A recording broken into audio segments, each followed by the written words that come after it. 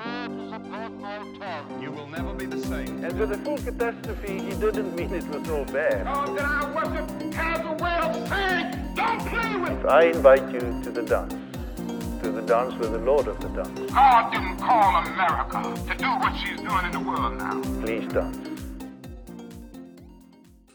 All right. Hi, everybody, and welcome to today's episode of Remote Pastoral Care, the longest and most hilariously titled episode about things that are far more dramatic and crazy than you expect. Today, instead of our usual one or two people conversation, and sorry, I don't know what a one-person conversation would be, today we are joined by four people. Yes, sir. Thank you. I actually do quite a lot of those one-person conversations, come to think of it. Frankly, I'm shocked. So I'm joined today by our regular contributors, Courtney Fraley, whom you all know from most of the rest of our videos, Steve Augustine, who's been in one already, and then we've got two new people. Would you guys like to introduce yourselves for the awaiting masses of 5 or 6 people who actually watch these things? I love that. I am Emmy. I work as a pediatric hospital chaplain, and I am friends with Don from our time as hospital chaplain interns together. And so we've always got fun pastoral care topics between us of like stupid shit that people said to patients when we were seeing patients, and just like general hopes for the church and hopes for how like we as people of faith can push through with progress. And so it's super fun to be here. All right. Well, I'm glad to have you. And I'm going to be making at least 1 or 2 in-jokes as things go on, so I may have to explain those. Well, I'm JJ. I know Don from our time at Princeton Seminary, and have the honor and privilege of pastoring United Church of Christ congregation here in the lovely city of Watertown, New York. Our claim to fame is that we are 30 miles away from the Canadian border. So, woohoo! Woohoo! So I'm really looking forward to the conversation. So you're a boot in Canada, you might say. I guess you could say so, eh? Eh? Don't make me pull out the Uper accent, guys. Nobody wants to hear it. I know at least one of our subscribers on YouTube is a Canadian living here in Japan. So that joke was just for them. All right. So we have got, with a group like this, we've got a host of topics we could probably dig into. But I think there's one with this many people from this diverse of backgrounds. There's one that we should probably segue into. And I'm going to leave that to Courtney and Steve to kick us off here, since you want to present to the pastors here, as it were. What do we want to talk about there? I've been kind of wanting for a while to talk about what is the church's problem with the gay community. Why, like, there doesn't seem to be a whole lot in the Bible about it. I've heard a lot of mixed things about the passages that are there. It's the whole, how much do you even consider stuff from the Old Testament thing? Why is that in particular such a big deal to so many people? Like, why do they care? Well, that's a good place for us to start, I guess. And I think the springboard off that, I would want to talk about a little bit about just, it kind of feeds into that. It may be an underlying issue in general for all the problems, but what's with what I see as biblical illiteracy in the evangelical community and right-wing Protestantism. Your typical rural or suburban Christians that are likely to have a problem with the gay community have so many other things going on there too, where they're just cherry picking scripture or interpreting it poorly or getting poor interpretations fed to them from their clergy. Yeah, or from their family. I'll start by sharing that I'm a queer warrior woman, and one of my dear friends is someone who grew up in a fundamentalist household, portraying themselves as like a more progressive evangelical household of like, well, we're not like those fundamentalists, basically. Like, we really think about the context of scripture. And we were talking about queer issues one night at her kitchen table, and her mom came back with a 19-page clobber passages printout from the internet, and just sort of dropped it on the table and said, take a read. This was her daughter.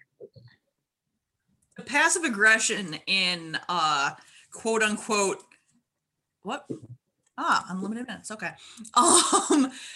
So the passive aggression that you're talking about happening is something that I think we see a lot in the quote unquote moderate evangelical Christians, where it's like, you know, oh, that it's not so much that the views are different, it's that they want to pad them and make it look like, you know, oh, I completely don't tolerate you or your lifestyle choices, which if I never hear that again, it'll be too soon.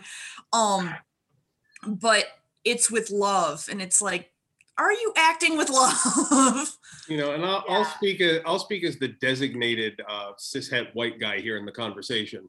You know, as I said earlier, the guy who checks all of the boxes for a person who should not be talking about this subject. I'll go ahead and say that a lot of this has to do with control, and I will even run the risk of being completely out of line by referencing something said by Dr. King here, where he talked about the moderate as being the problem. And I think that is true on a multitude of issues. And I am a guy who fancies myself a bit of a radical, and I've always said that a moderate in cases of justice is someone who is a radical but doesn't want to get judged for it. And I think that's really wants what to save their own skin. Yeah.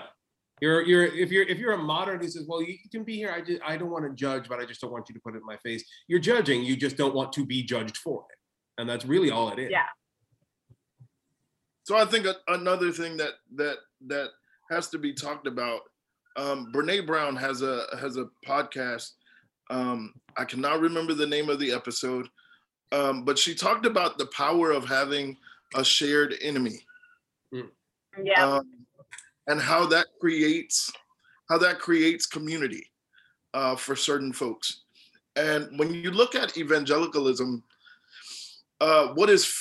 what fuels the evangelical movement, especially when it comes to voting and the political power that the evangelical movement has, they have historically been two-issue people.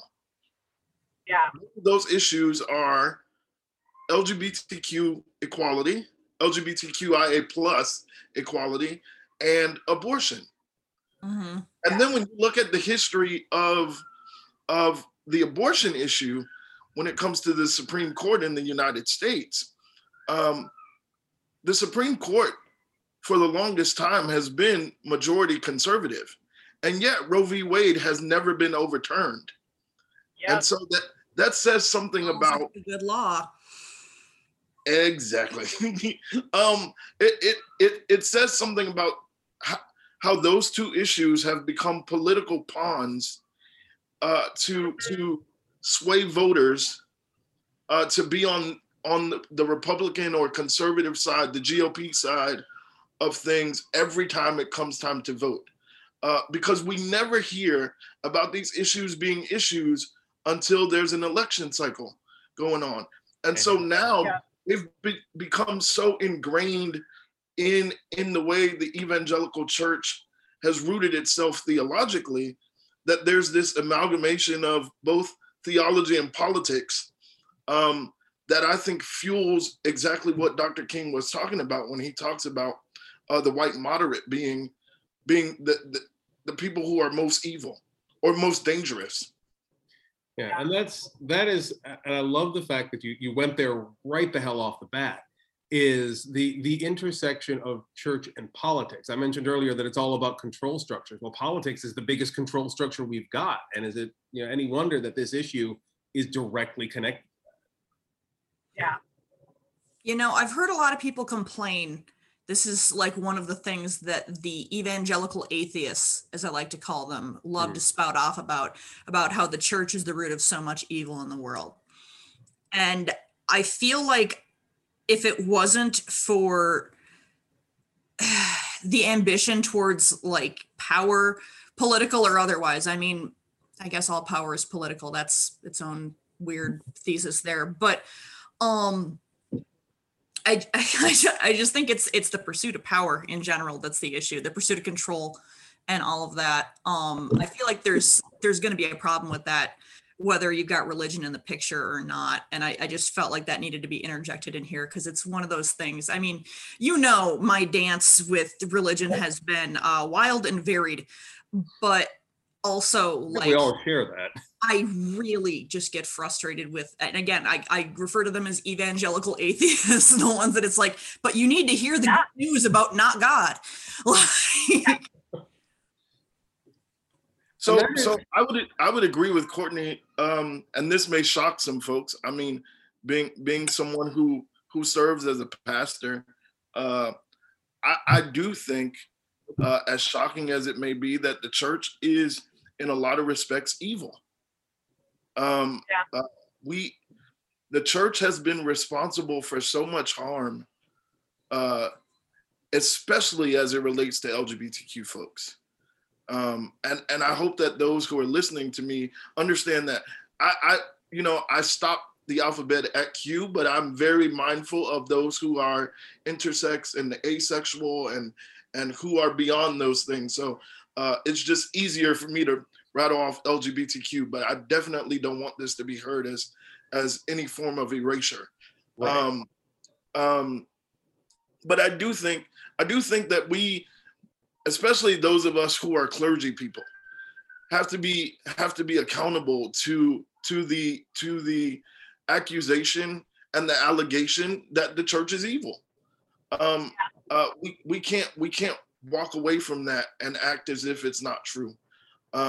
And I think we need to put the mirror in front of us and say, how are we guilty of perpetuating a system of hurt and harm against people who the church should be open to? I mean, I serve as a pastor, but I wrestle with my place in the institution every day. Because I was one who thought I could change this system from the inside out. And I've been on the side of receiving harm from the inside. And so what happens when you come in wanting to be somebody who flips the system and the system flips on you? So I'm right there with you, Courtney. That's one thing you and I have in common is we've both gone through a couple of different systems trying to do that too.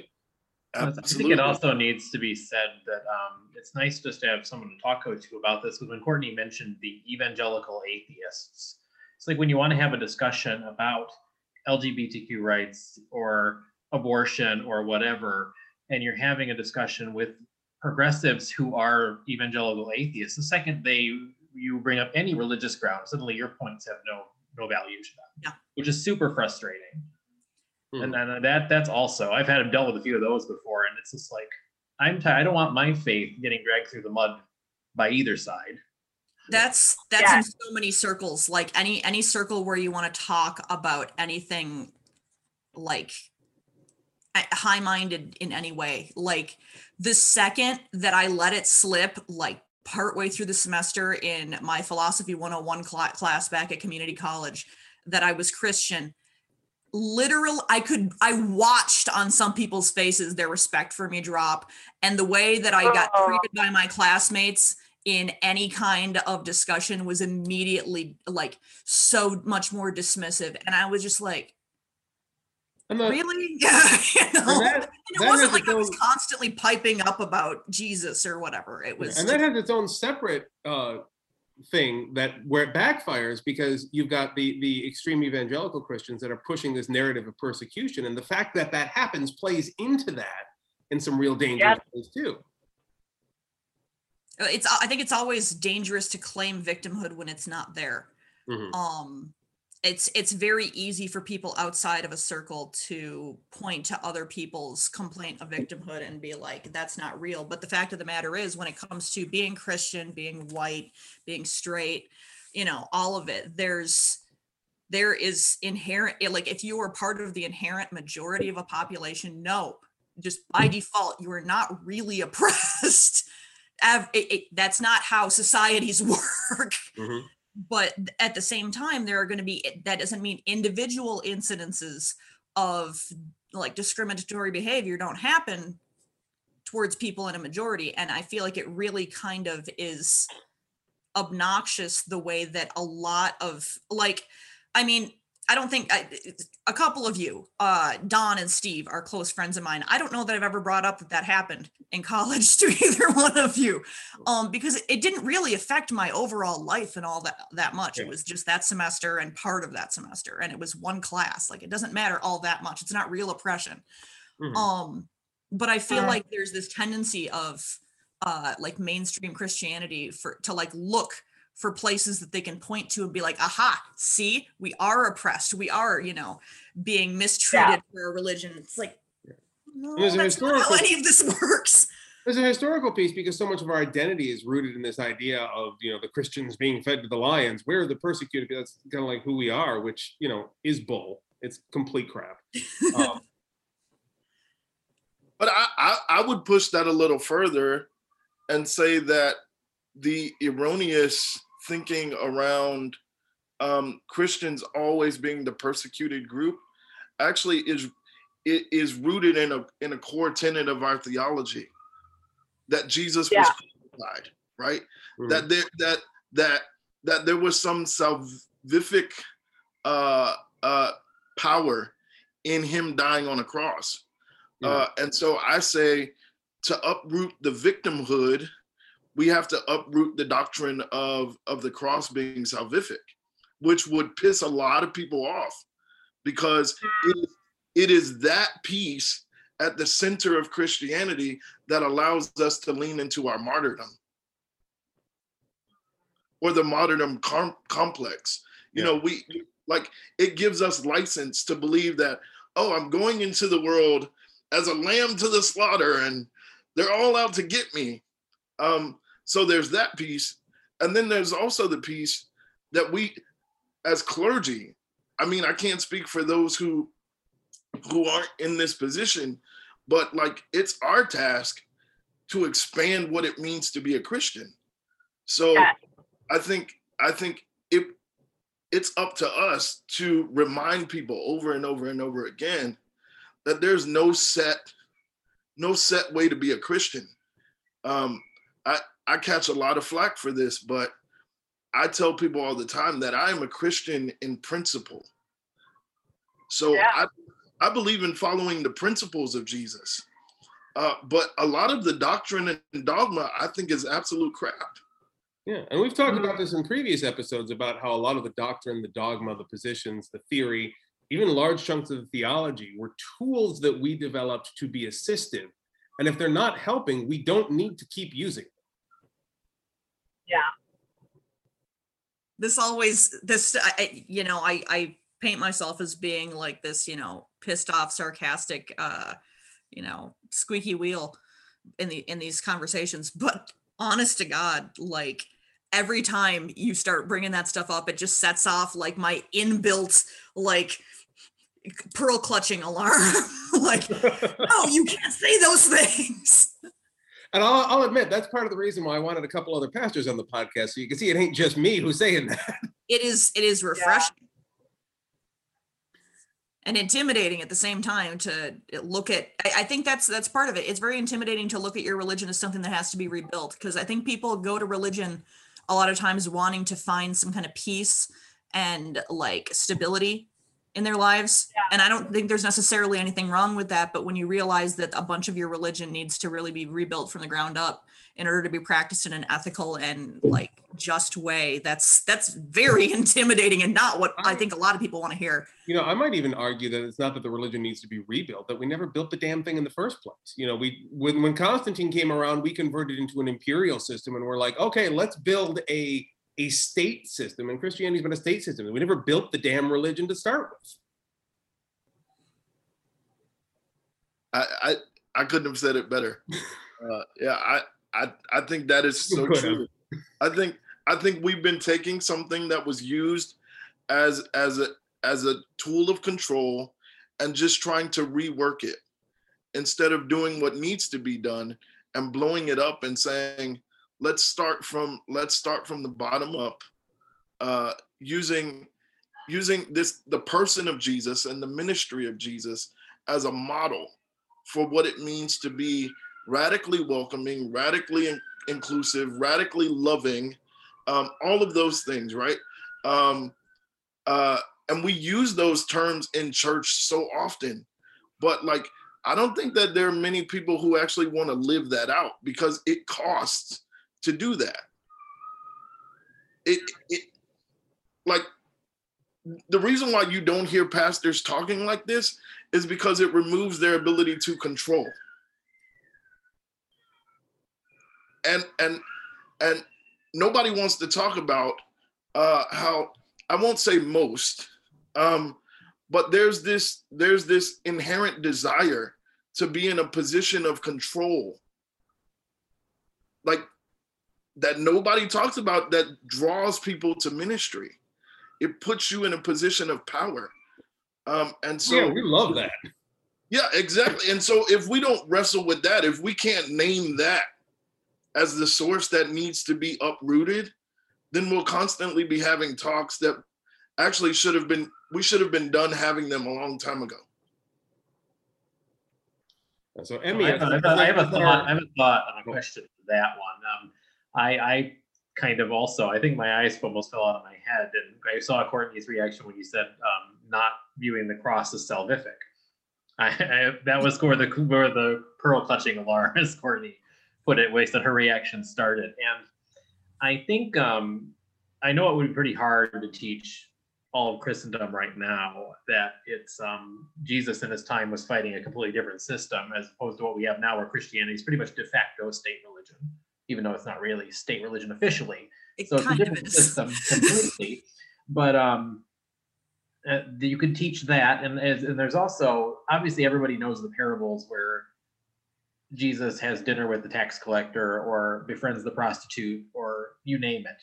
He was always with the outcasts and the sinners. And why is that so difficult for congregations to do, of the lay people to welcome?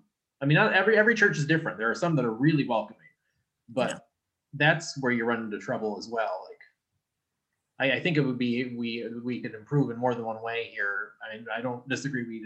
I don't disagree with us blowing up the system and starting over, obviously, but that's hard to do. And like, we can't, Courtney and I cannot just blow up the system in the same way a clergy person could blow up the system. But what can we do in terms of like dealing with unwelcoming sorts or the playing victim? Well, I think, and I want to throw this out here, and Emmy, I want to get your take on this because you've been quiet for a little bit, and B, I know you and I have had a couple of good discussions on exactly what I'm about to talk about here. But you mentioned the parables, and particularly when we're talking about LGBTQ, add disclaimer here, the same as JJ said earlier. When we're talking about those particular subsets of issues, there is a desire to ignore the parables, but B, to ignore the and this will play into the biblical literacy bit of it too, but to ignore some of the context surrounding some of the parables that we'd rather not have that context to. One of the ones that always comes to mind for me is Jesus and the centurion's servant, which is one of my favorites because, like, just pals doing pal things. Just guys doing guy things as best friends were. He was his servant. He did things for him, And Jesus I encounters. read a whole thing on the Greek and the words used to describe that servant. That was quite fascinating. The Exactly. specific word and the hierarchy of servants. And Yeah. And that's where biblical literacy is a big issue, because if you actually read the damn thing in the actual damn language, then you realize it's not saying what you are saying it says. I don't believe this that word means what you think it means, type stuff. So, Emmy, I wanted to get your comment on that, because I know you and I have had discussions about some of these parables before. I'm trying to think of some of our past discussions, because I'm mainly just taking things in right now. It's so nice to hear different perspectives, and it's good, like as someone who doesn't work in a parish ministry, my hospital is my parish, but like honestly, throughout the day, I'm with people who like are of many different religions, and sometimes I understand the agnostics and atheists more than I understand the Christians, because I was an agnostic/atheist for 20 years, and sometimes I don't recognize the Christian theology of my Christian patients. And I'm like, whoa, like, oh boy, that was a lot. Like, can we go back and tell me where you learned that you can't be mad at God or you can't doubt God? Like, show me what page that was on. Like, Somebody needs to read I Job. want to learn more, right? Like, let's open the Psalms. Let's see all these words of all these people, right? But so I'm thinking of someone who's working outside of a traditional context, where like the hospital has done a lot of harm to people, right? Like hospital systems in general have done a lot of harm to people, and like my general role in my own blowing up my system that I'm in is making sure that patients are talked about with dignity, right? Patients are talked about with dignity. Patients are treated with dignity. Patients are never called words like vegetable or anything like that, because I believe in the inherent dignity of all people, regardless of what they can do. So that's like my blowing up the system thing that I do on a daily basis. And so it's like, it's always interesting for me to hear from like, what are people trying to do within the church? And I mean, the parables are just so striking, right? Like, parables are striking in terms of who he spends time with and who he doesn't enjoy spending time with. The people who thought he would enjoy spending time with them often are sort of labeled as, well, you misunderstood the point, right? Like, you misunderstood the point. And so that word doesn't mean what you think it means, kind of thing. And it makes me sad. Like, I think it was Courtney who was talking about, like, you have this whole long book and you go ahead and circle 6 verses in them. And that those verses all of a sudden become more important than all of the parables and all of the stories of him going and sitting with the exact kind of person that Christians wouldn't want showing up in their church, right? Like, they don't want someone who is transgender and like not quote unquote passing. Yeah. They don't want someone they can tell is trans. Yeah. Like they don't want that. Like they'll never necessarily say it in those moderate evangelical churches, because they're so focused on like, well, we're not the Westboro Baptist Church, right? We don't think that you're evil just for It's a low existing. bar. We just don't like the evil that you do, or whatever it is. And so like, no one's going to say it for the most part in these sort of evangelical churches that like think that they have a lot of context around the scripture, right? Because their pastor will be like, we're going to do a deep dive in the book of Romans for the next 3 months. And then there's 40-minute long sermons. But like, what books aren't being preached on, right? Like James is never preached on in that kind of church. And like other books, spending time with Micah. Yeah, Micah is never preached on in that kind of church. Like, I was reading the book like Too Long recently, which is about the inherent interconnection between American Christianity and white supremacy, because all throughout the building of America, pastors were the same people who were inviting people to lynch mobs, or were doing the lynching, or were on the White Citizens Council, or or the mayor or this or that. So there was this like stamp of approval on these sorts of things. And so like there is this like they talked about the slave Bible where like it was only like 10% of the Bible, and the slave owners had ripped out all of the prophets and anything that could potentially be used to liberate people or inspire them to see that God has liberatory plans. And so like I think about that when I think about church's sermon series. Like, what are you not preaching on, or what do you preach on as if it is 80% of the text? Do you ever preach on the angry prophet? Do you ever preach on the parables where Jesus is like very uninterested in the outwardly religious people and very interested in those who like people don't want in their church now? Mhm.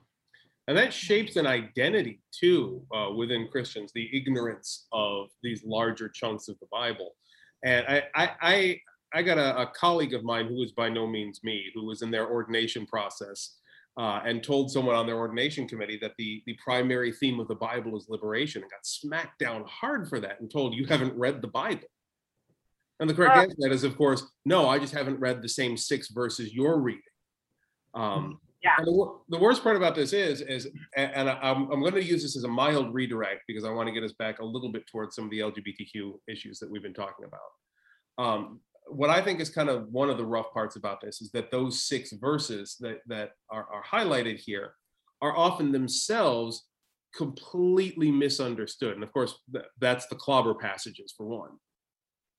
But they're often completely, and I don't just say misinterpreted, because that phrase is so abused in our discourse around the Bible. But I say literally misunderstood, as in you are using words in a translation that do not reflect the words in the original text. The verse that we all know from Leviticus is one of the best examples of that. The man shall not lay down with man, that actually says man shall not lay down with little boys. Because that was very common in some cultures at that point, as just this is what we do. Yeah, so like, you know, I don't want to talk too much, but yeah. So I think what's important in the conversation that we haven't touched on,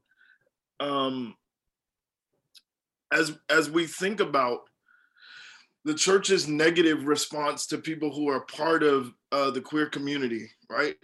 I don't think any of us have dared to talk about our own evolution around our own thought process of queer inclusion in the church.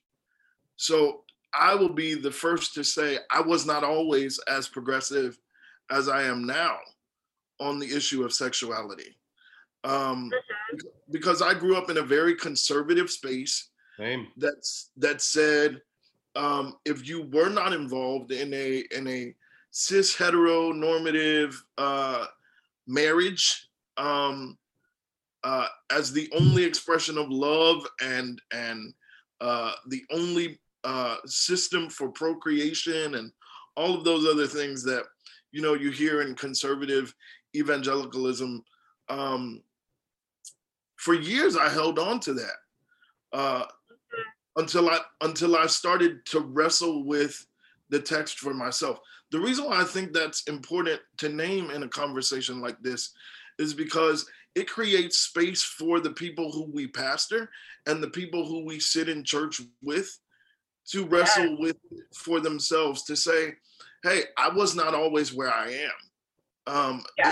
It took some willingness to be able to listen to other people, and a willingness to wrestle, and a willingness to be corrected and called out on my BS. There are plenty of people who I know, not when it comes to issues of queerness, but most of my ministry experience has been in predominantly white spaces. And I know several people who I've worked on staff with at churches who were deeply, deeply, deeply racist and did not realize how racist they were.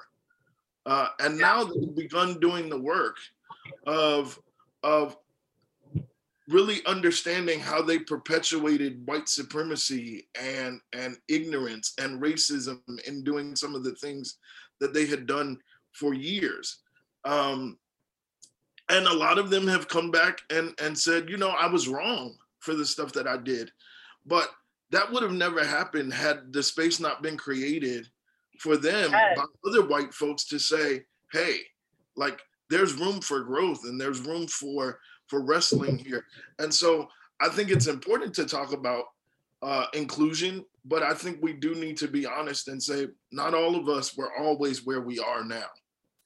Yes.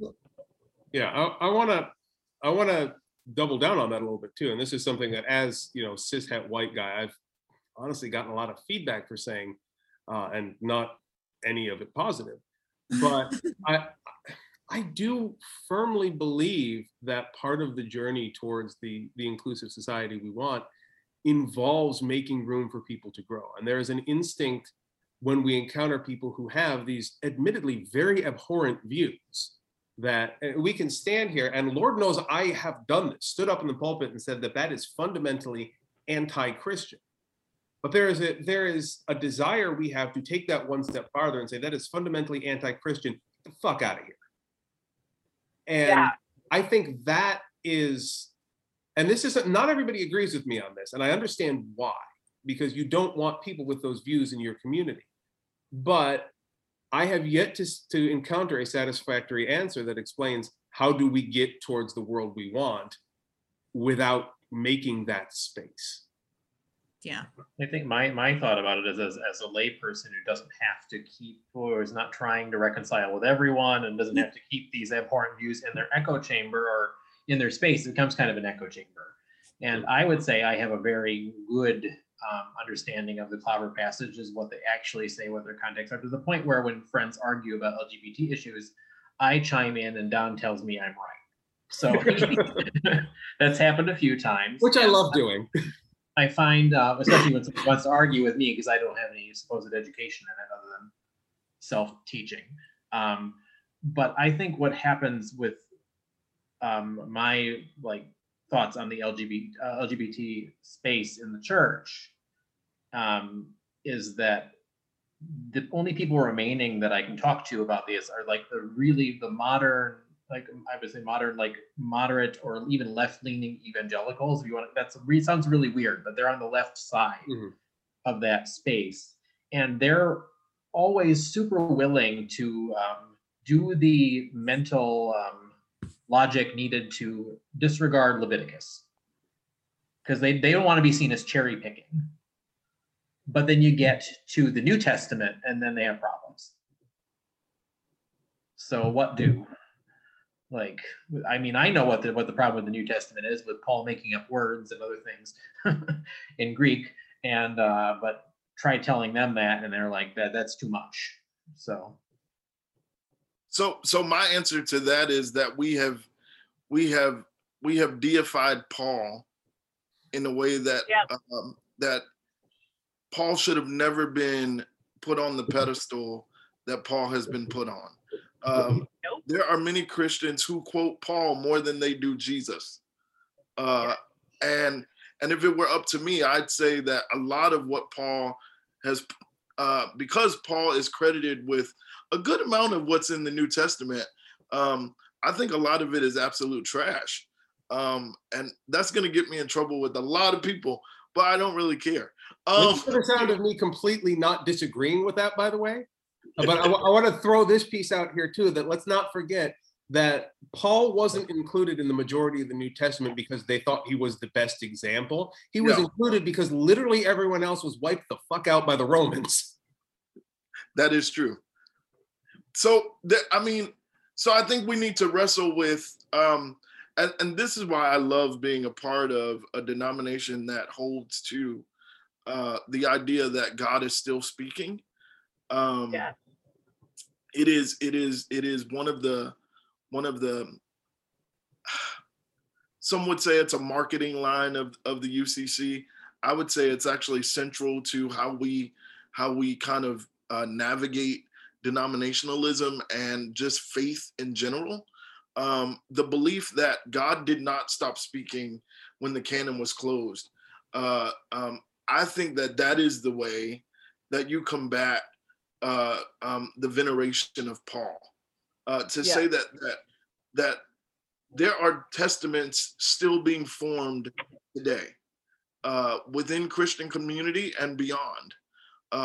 So I'm one of those people who believes that God is not just speaking through the echo chamber of Christianity. I think depending on who you talk to, God can be found and the gospel can be experienced through just regular conversation. And I realize that when I say gospel, that has a heavily Christian connotation to it. But when I'm using the term gospel, I simply mean there's good news to be shared across faith traditions outside of Christianity. And so for me, the answer to the problems in the New Testament would be, why are we narrowing our sources down to just these 66 books? And in some cases, beyond the 66 books, if we look at the Apocrypha. Yeah. And now, Courtney, you and I have talked about this before, about trying to encounter God in places other than church or religious institutions. I know this is something that's been weighing on you too. Yeah, I've had a lot of sort of spiritual crises over, the last 20 years or whatever. But one of the points at which I realized maybe spiritual crisis wasn't necessarily a bad thing for me and was God's way of pointing me in his direction on the path that I could reach him best, was through other things, was the realization that the most sacred, genuine feeling, religious type experience that I had in I didn't know how long, what had to do with basically just like meditating in the energy of the solar eclipse that we had a few years back. Like, and I know this is some full on like lesbian witchcraft crap. I know. Like I'm out there just like covered in my crystals and in my hippie stuff and just like, and I mean, I can make fun of myself about it despite the fact that I'm still dressed in practically the same outfit today. But like, it was legitimately the biggest God feeling that I had in, I couldn't tell you how long. And I was like, I've been doing something wrong. If not only this is the closest I've been in a long time, not that that's necessarily wrong, but just that I've somehow gotten to a place where I'm convinced that something that brings me close to the divine is bad, that like I have to hide that or feel bad about that. And I mean, coming up like in the 80s and early 90s, there was so much of the just satanic panic bullshit about, the New Agers and like, as Don just wipes his face. Everybody does the Picard face palm at this point. Just, I mean, like I'm a hopeless flower child, like I get a moment of spiritual wonder watching my 18-month-old daughter pluck a flower and try to give it to a tree. I'm like, this is magical. This is special. And no, I haven't had that feeling in a long time with organized religion, not since I was really small and full of wonder and not quite as cognizant of the bullshit that has just permeated organized Christianity as I know it. So like, I don't remember where this started off from because I ramble, so I'm going to pass it off to someone else. I'll add on to that I went through a kind of a rebellious phase because I grew up in Western Michigan, very conservative area. And when I went to college with Don, and Hope College is also very conservative. And I went through kind of a rebellious phase where I went there to try to strengthen my faith, go to the church whenever, and it got weaker and weaker throughout. And That didn't work for either of us. It didn't work, yeah. And it got to a point where it was like kind of this rebellion against establishment to the point where I took a tune from like the old Gnostic Christians, and like we're talking way back, and tried to use tarot as a form of prayer. Oh, I remember that. And that was a new, like you talk about your crystals. I've done tarot reading. I think it's a great way to tap into your own subconscious truth, but it is. But I was thinking like, you can't put God in a box that says God can't speak to me through these cards. Yeah. So that's, I tried it. I still know how to read tarot cards to this day because of that, but I don't do it anymore. Yeah. And that is a big issue with a lot of our theology and our philosophy and our institutional bullshit. It's been all about putting God in a box. And look, I could tell you similar stories. You were there about when I was at Hope College. I went to Hope College for the exact same reason, to strengthen my faith. And that did not last. They had a good theater program. What was wrong with me? Yeah. I mean, it didn't last very long because as you well know, Steve, about 10 minutes in, I'd already managed to grab myself a big ass black cloak and was hiding in the shadows. And then I turned around, and at one point I said, "Screw you, organized religion," and declared myself Pope and tried to start a new religion. Like, I remember that. Yeah, you remember that, right? Like we all reacted so badly. You tried to make me a cardinal. You know, I figured, what the hell, if the Catholics can do it, why not? I mean, it's all complete crap anyway. But, you know, I was being a ridiculous teenager, but we were all dancing around the same idea, which is that all of these structures, all of these methodologies, all the things that we have put in place, they're utterly human constructs. The Bible says exactly nothing about them. Jesus said exactly nothing about them other than to say, it's full of shit. And so every time these organized structures lead into us and saying, this is the way it must be, then what they're saying is, this is the way it must be so that I can exercise control. I think what you all are touching on, what is the common thread between everything that I've heard is the human desire for something transcendent. Like, we all are born with this inherent desire to be connected to something bigger than us. But the truth is, for me, a long time ago, and I think this is what drove me to pursue a lifetime of ministry, at least I hope, is trying to create space for people to connect to that transcendentness in whatever way works for them. And so I know a lot of people may listen to me and say, well, you know, how then can you call yourself a Christian minister and believe that whatever way works, works? But it is not up to me to determine how it is that you relate to God or the divine, or how you articulate your relationship with God or the divine. My job is just to open the door and to point you in a direction that will give your life a sense of purpose and connection beyond yourself. And so I may be doing this whole pastoring thing wrong, but I really do believe that is ultimately my call. And I think that comes from having this very expanded view of what it means to, quote unquote, preach the good news to people, right? I'm not there to push you into a box, but really to help you live into what it means to be your most authentic self, which is what I believe was the original hope of religion in the first place. How do we tap into the fullness of who we were created to be? And somewhere along the line, it became, oh, this is a great tool to control people. So screw authenticity. How do we keep them, you know, in line? Now, this is where I want to step in for a second. I want to kick this over to Emmy, because this is something that's been dancing in my head as you've been talking, is this reaction that people have when they have that encounter with the divine. And I'm not sure if it's fear or reverence that causes someone to encounter the divine, or indeed through encountering the divine, a sense of their own mortality.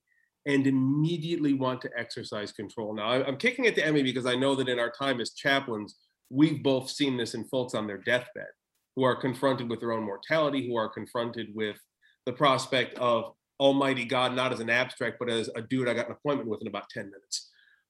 Yeah. When you have that moment, all of a sudden, control becomes everything. And I want to see, Emmy, can you maybe speak more about that? Because I know you have way more experience encountering that than I do.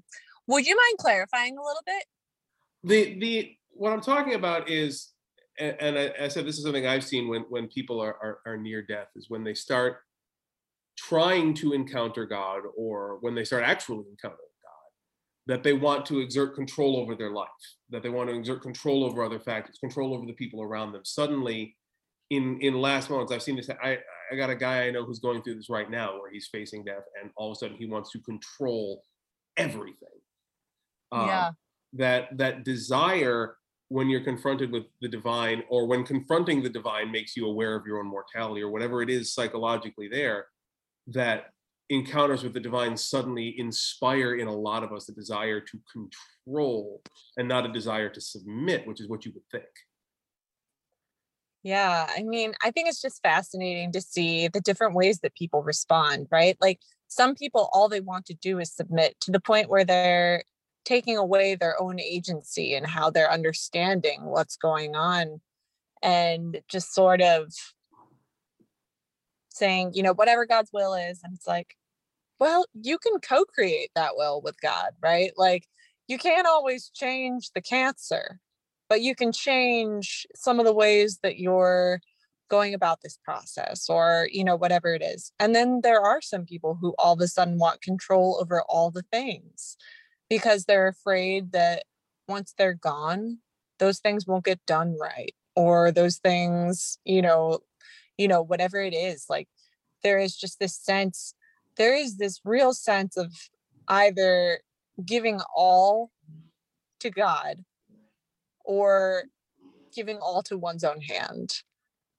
And I wonder if we see that in other places too.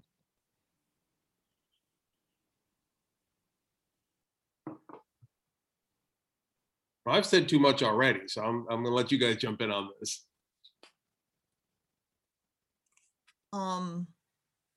It's a bit of a tangent, but the thing that's coming to mind, and I think in something like this train of thought, is something that we should search for the divine in. The idea of relinquishing control. I know a lot of people, I love a lot of people who really look at the giving over of control, just giving it to God. And I do this sometimes too, as just being the utmost in, like, being the goal.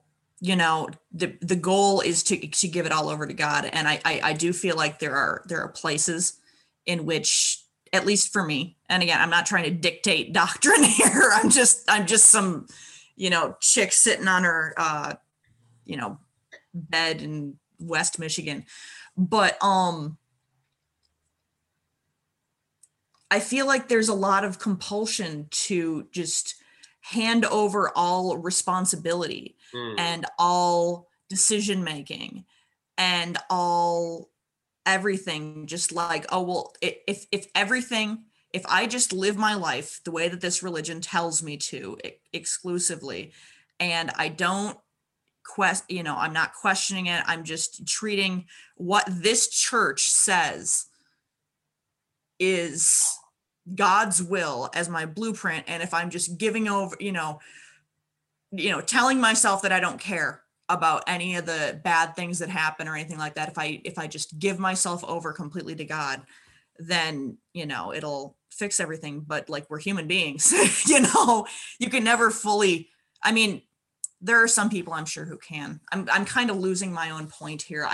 I guess what I'm getting at is, I feel like there are a certain percentage of people who want to give over responsibility for their own decision making. I see what you're getting at here, and this is something, I mean, you guys know I've preached at a number of different times, is this tendency to use God as an excuse to do nothing, to say, well, God's got it. What the hell do I have to do?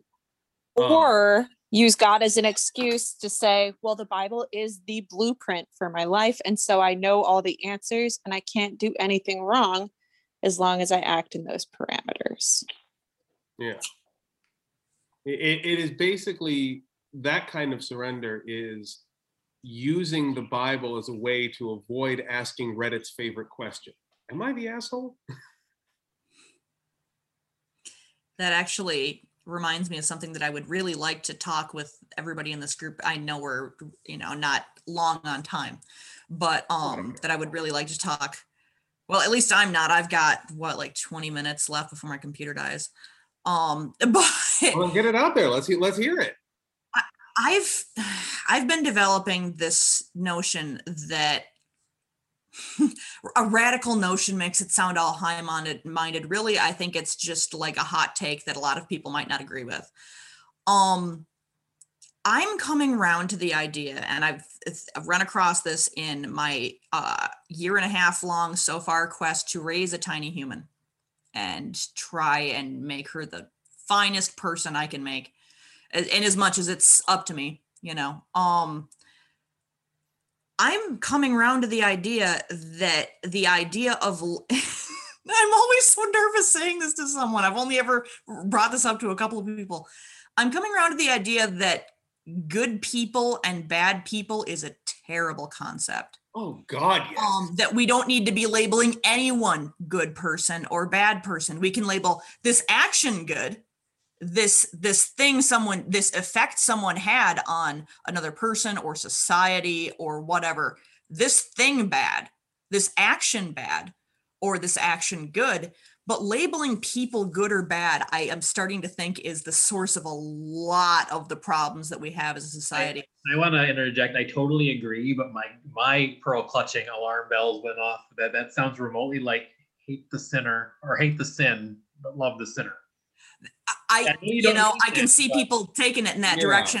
I'm thinking more along the lines of my issue is honestly comes around a bit more to the people who label themselves good people. And I think most of us, I would say the overwhelmingly vast majority of people either think that they're good people or think that they're trying to be good people, which puts them in, good people adjacent.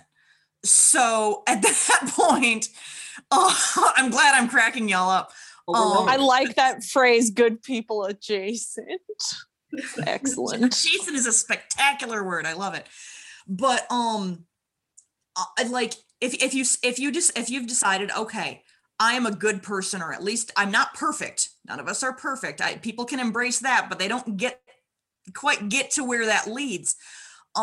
If you label yourself a good person, there's this tendency, I think, and I think we see it a lot in the way that people interact today, to say, okay, well, I'm a good person. I wouldn't do something, evil. So they're incapable of seeing the evil in their own actions.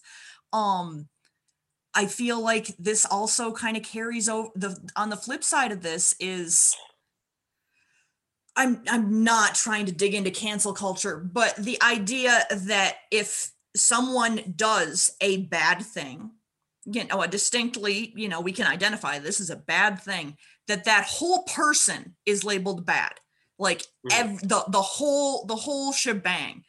I feel like it when you start categorizing people as good and bad, and there's always the reducto ad Hitlerum to it, like, okay, well, what about you? Are you trying to say Hitler wasn't a bad person? On the one hand, no. But on the one hand, yes, I'm trying to say he did an astronomical number of horrifically bad things. Isn't that a more important metric than trying to say, okay, Hitler bad? Yeah, we can agree on that. That's not going into why, how, which are the more important things, because it's very easy to label, the obvious bad. Again, everybody always cites Hitler, so that's what I bring up. But no, you're right on that. And I want to. Can I get one little thing in here quick go ahead. though? Sorry, this is a stump that I've been on in my head for a long time, and it's nice to get it out.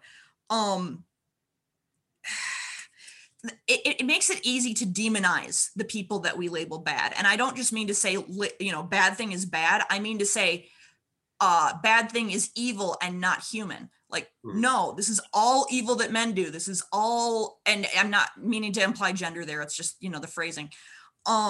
This is all individual decisions that we make. If we just say, okay, well, a very bad person did this and none of us are anything like them. No, we all could be that guy. It's all the decisions we make. Now I want But to throw, isn't I want to really throw this at you. I want to throw this at you real quick because you've hit on exactly the point I wanted to throw out to what Steve was saying a second ago, which is the whole hate the sin, love the sinner thing.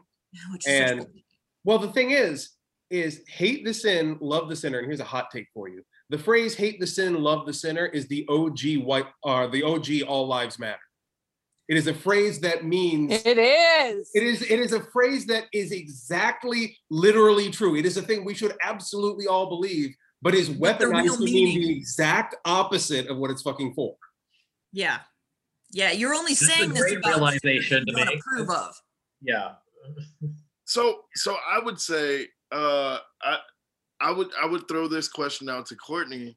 Isn't everything that you said, right? Isn't that the basis for this entire conversation though? The question of bad thing, bad people, good thing, good people. Like the whole basis of the question of why not be exclusionary toward people who are part of the LGBTQ community. Like we want to clean our hands of being guilty of excluding folks because we don't want to be defined as bad people. So it's really easy to like say, oh no, that's not true of me. Like I'm not a bad person because I'm not doing that. So I think that is the basis for this entire discussion. What is the impulse within us to want to create that line in the sand that says we're on this side of the fence and they're on that side of the fence, instead of like naming that it doesn't make us good and bad people. We really have a problem with, I guess, pushing people beyond the margins. We're not even marginalizing people. We're pushing them beyond the margins of community. Yeah. And so that ends up being at the heart of this whole distinction and dichotomy of, or between what's good and bad. Yeah. Well, I think in a couple things, jumping off of that. One, I feel like in religion and in society in general, we've gotten into this team sports mentality. I mean, in politics, the red versus blue is hilariously obvious. But I do feel like, and you mentioned, I believe it was you that mentioned the whole, joint enemy thing really, like, it's effective at bringing people together, but is that necessarily a good thing? Again, the ADD is getting me. I had something else for that too, but someone else go. Your team metaphor is one that I like, and I had this conversation with someone a couple years back. I can't remember who it was. It might have been you, for all I recall. Is that as Christians, we like to put ourselves on, let's say, the red team, and we like to put all the Hindus on the blue team and all the other people on the green team. And what we don't realize is that Jesus was saying, let's all stop playing the game and go have lunch together. And of course, we as Christians on the red team, we immediately hear, okay, well, Jesus was saying, let's all come together. So let's all come together and beat the hell out of the umpire. Like we can't grasp that the whole argument of the gospel wasn't to redefine the bounds of the teams. The argument of the gospel was to drop the game and go have lunch together. Yeah. And the funny thing about that metaphor is that in most denominational settings, if you were to preach that, you'd get in a lot of trouble. Yeah, that's definitely not something that's happened to me before. Yeah, like only because I know so many backstories. Yeah, right. It's funny that really is the heart of Jesus's message. It's actually in a prayer that he prays before he's crucified. God, I pray that they would all be one as we are one, and yet to preach that particular type of message within certain spaces is deemed as radical, or even I would go as far as to say, people would say that's universalism, and the Christian church has no space for that. Which, oh, does it not? and I'm one of those. Well, I'll leave that for another episode. Yeah.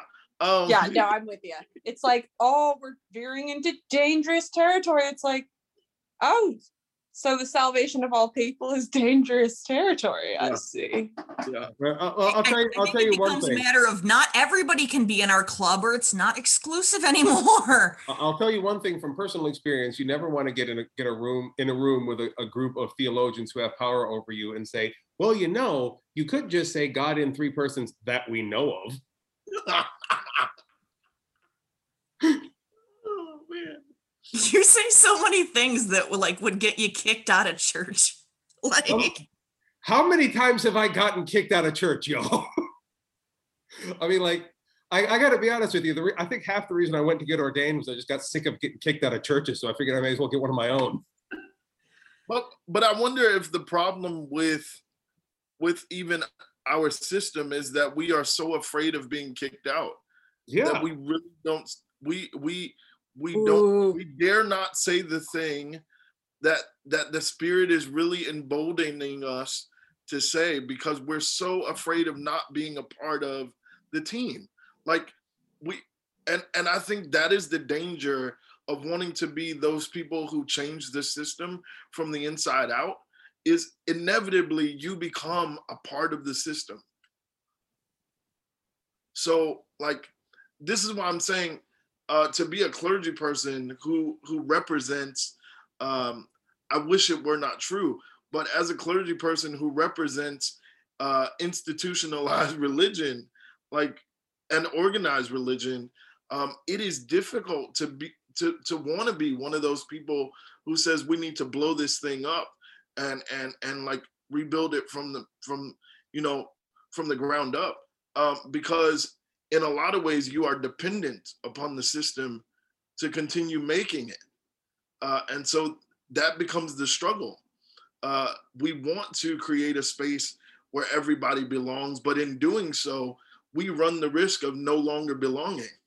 I think this also goes partially to what we talked about in our last conversation, Don, where we talked about we talked about it in other terms, but it's almost like a trap or a temptation, if you will, of, as a clergy person, being able to claim the will of God.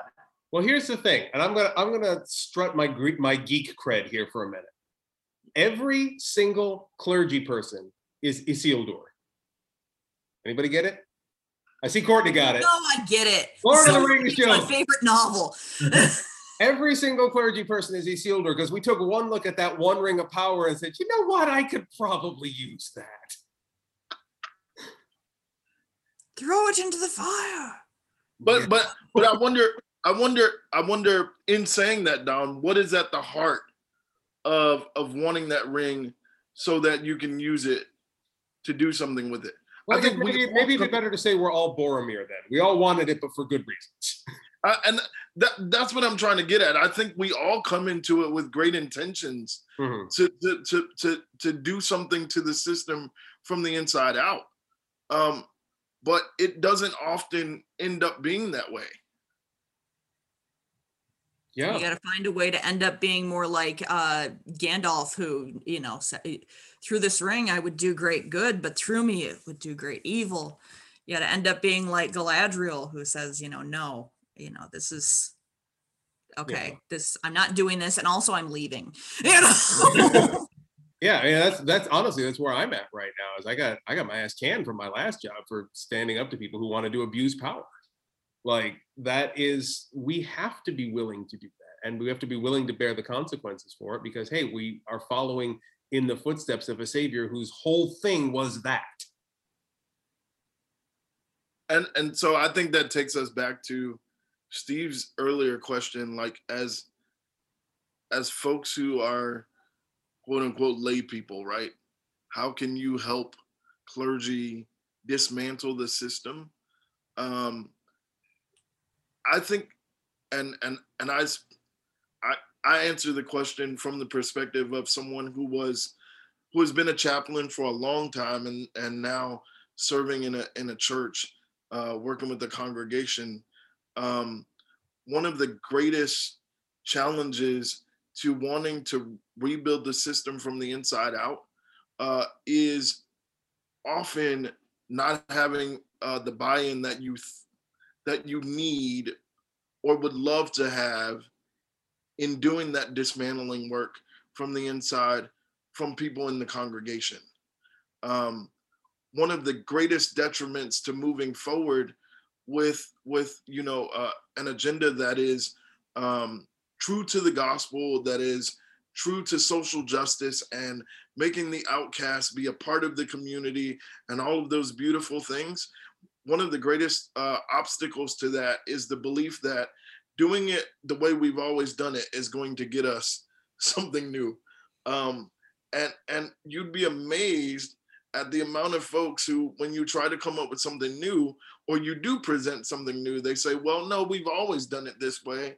And so that's the way it has to be done. Mm-hmm. So I would say advocacy from those who are in the pews for what the clergy is trying to do, at least if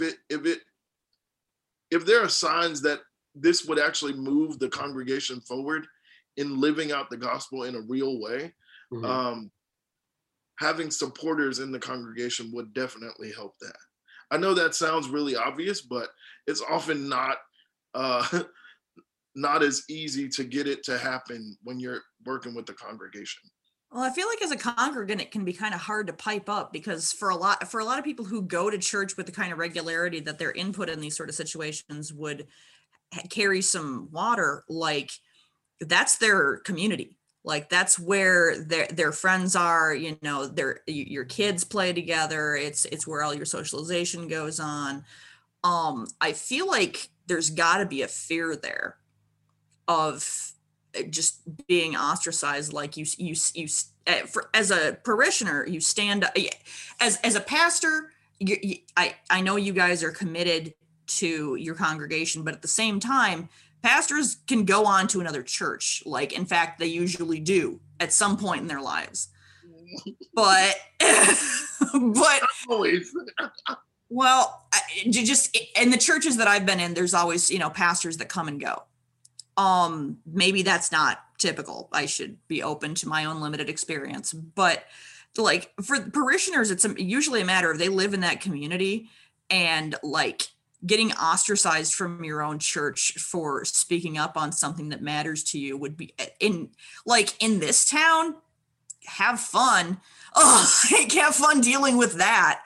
Like it's a big ask for the average person. I mean, I worry about coming off as a little kooky to, other moms at the playground trying to find play dates for my kid. And I have been like already ostracized by one mom for, I don't know if it was the social justice or the buy thing or what, but it's scary for, I think, most people to be in a place where they might be uprooting their entire social structure. Now, I'm gonna throw this out here as a means of response and also shameless plug, but that is my theory is, and that's at the heart of the community that we're building here, is this belief that you have to be intentional about openness and communication, and not just about like honesty. Like you have to be, in building a Christian community, the pastors, the leadership first, have to be intentional about establishing this as a place where you can question stuff, where you can own mistakes, where you can own weirdness. Like you need to have, for a community to function in the way we need it to, you need to have a community where the pastor can get up in front and say, y'all, I'm a freak. And you got to roll with it from there. And everybody has to be willing to, to put that freak flag on, to be who they are in that community. And it has to be led from the front in that way. If you feel inclined to check websites and you look on our website, actually, on our About page, I did a whole Q&A about this sort of stuff. And one of the things I said is, you know, are there people with dissenting opinions here, basically? Yes, there are. And we welcome that, because we're going to have arguments. We're going to piss each other off. There are going to be people here who are old and have conservative views and are trying to grow. And there are going to be people here who aren't okay with that. And a part of this journey together is being willing to have the conversation and not kick anyone the fuck out because we don't like the questions they're asking. I think at the heart of what you just shared, Don, is the reality. We talked about this earlier, right? There's this inherent desire to be connected to something that is transcendent. And so I think whether a person is clergy or you are a congregant or parishioner, we all at our core, we don't want to be put out of the bounds of community. Mm-hmm. That is really what I'm hearing in all of this. Like, yeah, I don't want to lose my sense of connectedness to other people, both as a pastor and the person who's receiving from the pastor. And so I commend you for wanting to do the work to say, you know, we're going to try to remove as many obstacles as we can to that being a fear. So you can come here with your questions, your doubts, your wonderings, your wanderings. All of those things are welcome, because we're all on the journey of trying to belong in some way, shape, or form, which is what I believe is like the best example of what a truly spiritually healing community looks like. Too bad we don't have many more examples of it. So, yeah, it is really healing to know that if you share an opinion, there won't be moms who ostracize you and no longer want your kids to play with their kids. You know, it's really important to know that you're part of something where your whole life won't fall apart because of dissenting opinion. And that's what we were talking about earlier, is like the moderate of being like, I have opinions, but I don't want to share them because I'm afraid of the consequences. A moderate is just a radical who's terrified. I think these are all awesome ideas. I feel like I'm the squeaky wheel again, so I might as well be the person to throw in on this. I think it's also important to keep in mind like the needs of people who have been heavily marginalized, that they might not have the spoons, they might not have the space emotionally to deal with coddling people who need to learn that they're people. I have a lot of empathy for that. I feel like it's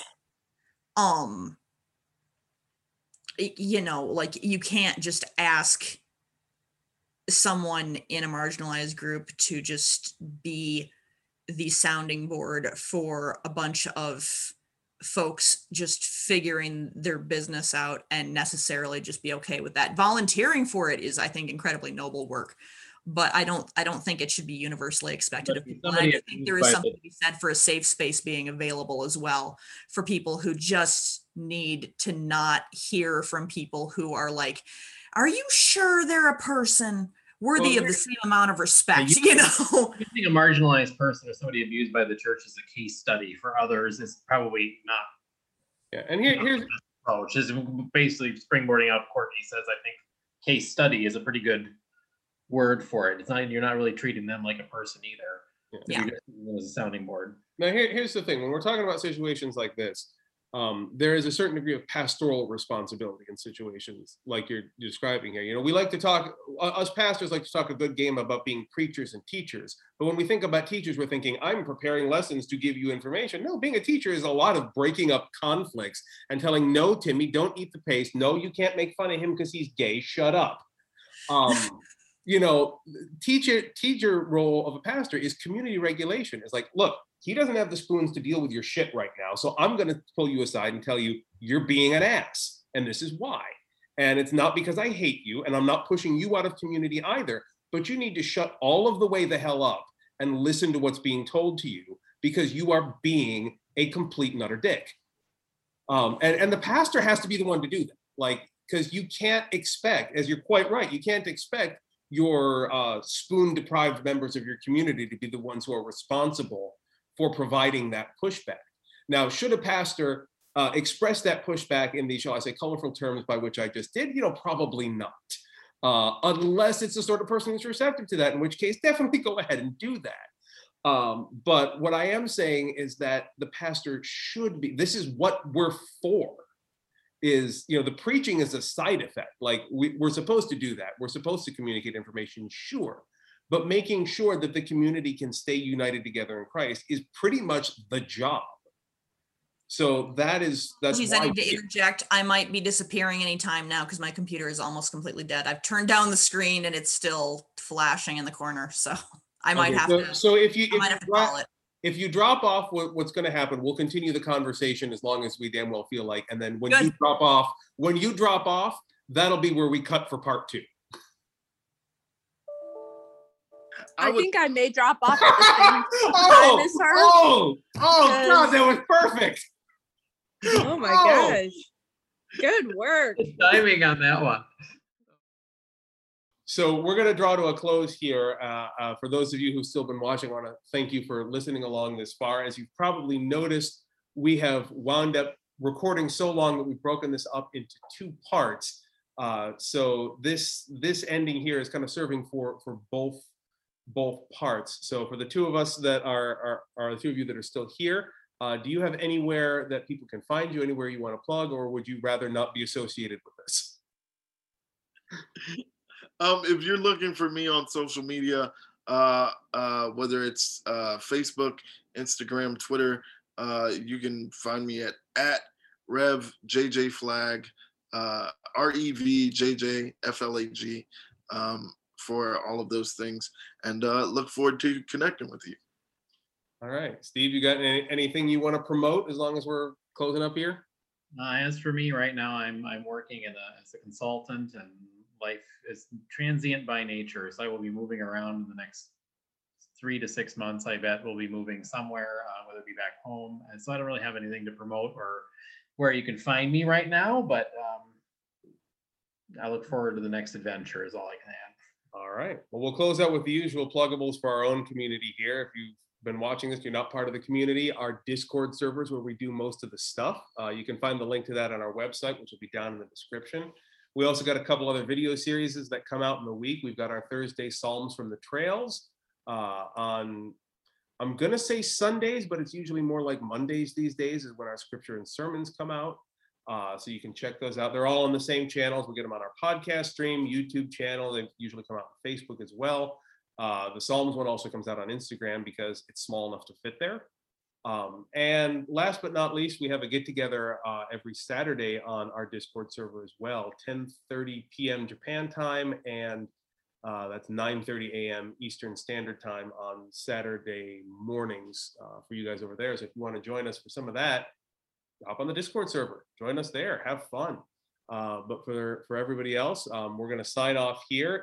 If you're watching this at the end of part 1, stay tuned next week for part 2, where Reverend Dr. JJ Flagg and I and Steve continue the conversation into a bunch of other different topics. If you're watching this at the end of part 2, holy crap, thank you for sticking along for both parts. It's great to see you on both. Have a great week, and we will see you next week, whenever that next week is.